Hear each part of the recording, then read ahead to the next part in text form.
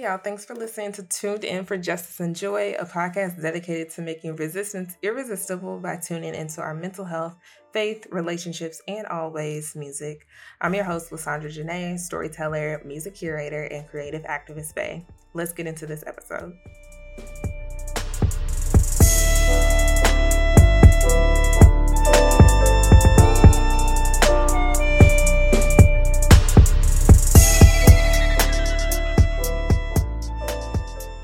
Anyone who knows me knows that I'm a huge fan of Insecure, huge fan of Issa Rae and her work since Awkward Black Girl. And even though Insecure has ended, I'm still not over the show. I still stew on the lessons and just like the different moments. Sometimes when I'm in an embarrassing moment, I still think like, you know what, remember me different. Iconic line, iconic. But another lesson or like moment that stands out and that has been standing out for me recently, especially with like some of the work I have going on around creating a strategic plan for my job, is Molly's episode, an episode with Molly. One episode, she's doing a therapy session, and her therapist asked her a question: do you want to be right, or do you want to be in a relationship? Or something along those lines. Do you want to be right, or do you want to be in a relationship? And I feel like there was a collective just like, ooh, why are you coming for me? Like, the therapist didn't just come for Molly, she came for all of us. Because I think in many ways that's all of us. Recently I was reading a report around impact storytelling and narrative research. I won't get into what all of that means. It's just it relates to my job and doing communications for like social change. And there was a researcher who had a quote in one of the reports I was reading I thought was very impactful, resonated with me. It said, overeducated liberal elites are a frustrating bunch in the sense that they have this notion that if you say the right facts and you say them very loudly, then certainly everyone will have to agree with you. In really doing narrative work, what we're aiming to do is to connect with other people around some shared humanity. That's different work than talking at people about why you're right.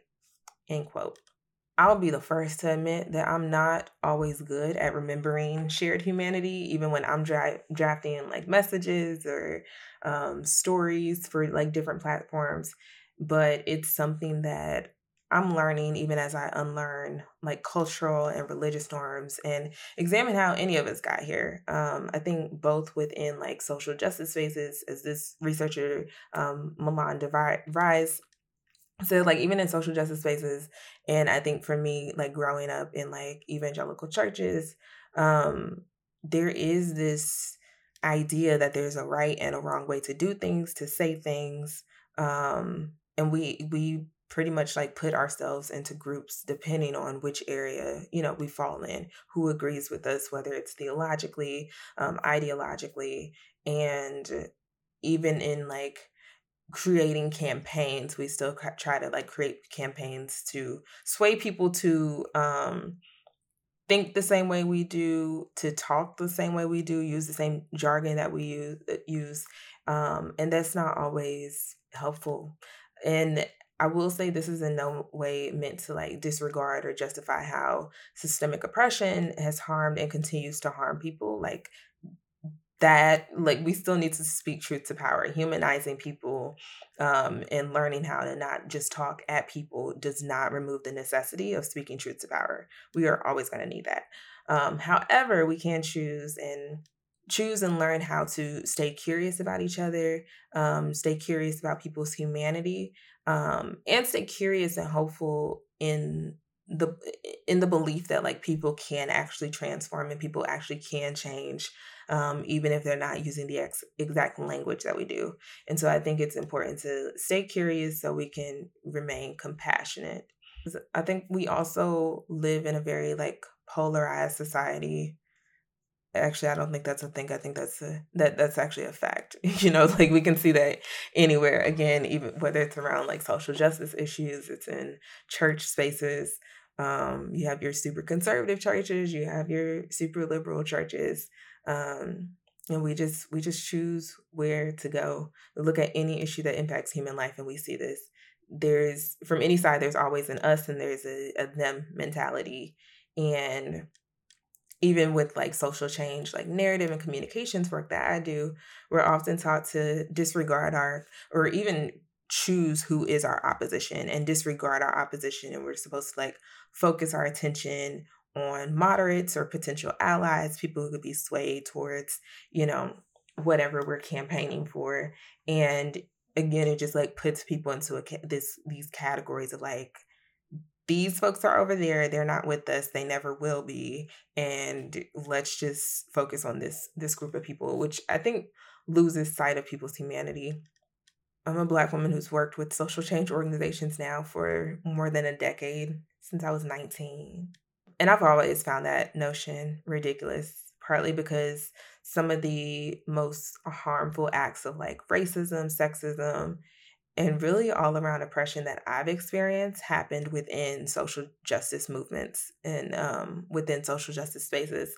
And I'd even say same thing with faith. Like some of the most harmful acts of racism and sexism that I've experienced have been in spaces that want to call themselves sanctuaries. And so, who is my opposition when I have to? The people who don't value my full humanity at times are the people who are also calling themselves my allies or my colleagues or my comrades or my family, if you will, or community, church community, whatever. And so some of us don't have the luxury to just choose complete opposition when we're constantly faced with like just having to pick and choose even how we show up in certain spaces that are supposed to, at least on paper, value our humanity and dignify our humanity. And so to have opposition, it's still like there's a right or a wrong way of doing things. And that dismisses people's humanity, that dismisses the idea and the values, the convictions that I have that people can actually change and do better. And I know that because like I haven't always said the right things or had the right ideology, so to speak. And I'm like doing air quotes of like what is right exactly. But I haven't always been on the right side of justice, so to speak. And there's growth, like again, if I have another insecure reference, you know what that is? It's growth. And all of us are capable of that regardless of how long it takes. And I think it takes a bit of patience and a bit of like being more conscious about the words that we're using. Do we want people to just say the right things or use certain words, use certain jargon that we use in movement spaces? Or do we actually want people to transform and for there to be a more equitable community, more equitable country and world that actually works for all of us and not just um, certain people who are at the top of caste systems? And so all of us are flawed humans with many different values and motives. They're flawed humans with different values and motives for me that do exist, many of them and many of us. We have values and motives that can be rooted in fear. And that's like fear of losing power, fear of feeling insignificant. I've seen this in movement spaces, like fear of having your life's work undermined or erased, especially when there's a call for more diversity or inclusion, or even just thinking of different ways of doing the quote unquote work. There are people who have historically led certain spaces, typically, especially in the nonprofit spaces I found myself in, like gender based violence, gender justice organizations. It's typically cis white women who are just like, this is my life's work and I can't, step aside from leadership because I've worked for 30 years doing XYZ. And it's like, child, let it go, Nancy. Nancy sounds like a white woman's name. But like whatever their reasons, whatever their fear, their humanity is the same as mine. And that, if anything, is a starting place to develop some sort of shared narrative. And so like part of my job, my overall interest is learning how I can advance like narratives that are beneficial and that counter harmful ones. I don't like, fatalistic narratives. I like narratives that are going to spark joy, going to spark hope, that spark opportunity and abundance. And there is, I believe, a way to do that that doesn't isolate people or place them into like these good apple, bad apple categories, but like even some of our faves are problematic, right? Like anybody who's been in any kind of social justice work, there are some people doing really important, incredible things, from political advocacy in DC to organizing in some of the smallest communities in this country, to whatever, whether no matter how large or small their platform is. We've met people who care about justice who still perpetuate injustices. I am a person who cares about justice who still perpetuates injustices, and sometimes subconsciously, like, it's not just this either or, good, bad, right, wrong way of doing it. Humans, we are too complex for these types of binaries. And those binaries remain subjective depending on which side you find yourself on. We're the heroes in our own stories, I think. And so even if we think about whoever you may label as your opposition, they are the hero and they are going to view themselves as right in their own story.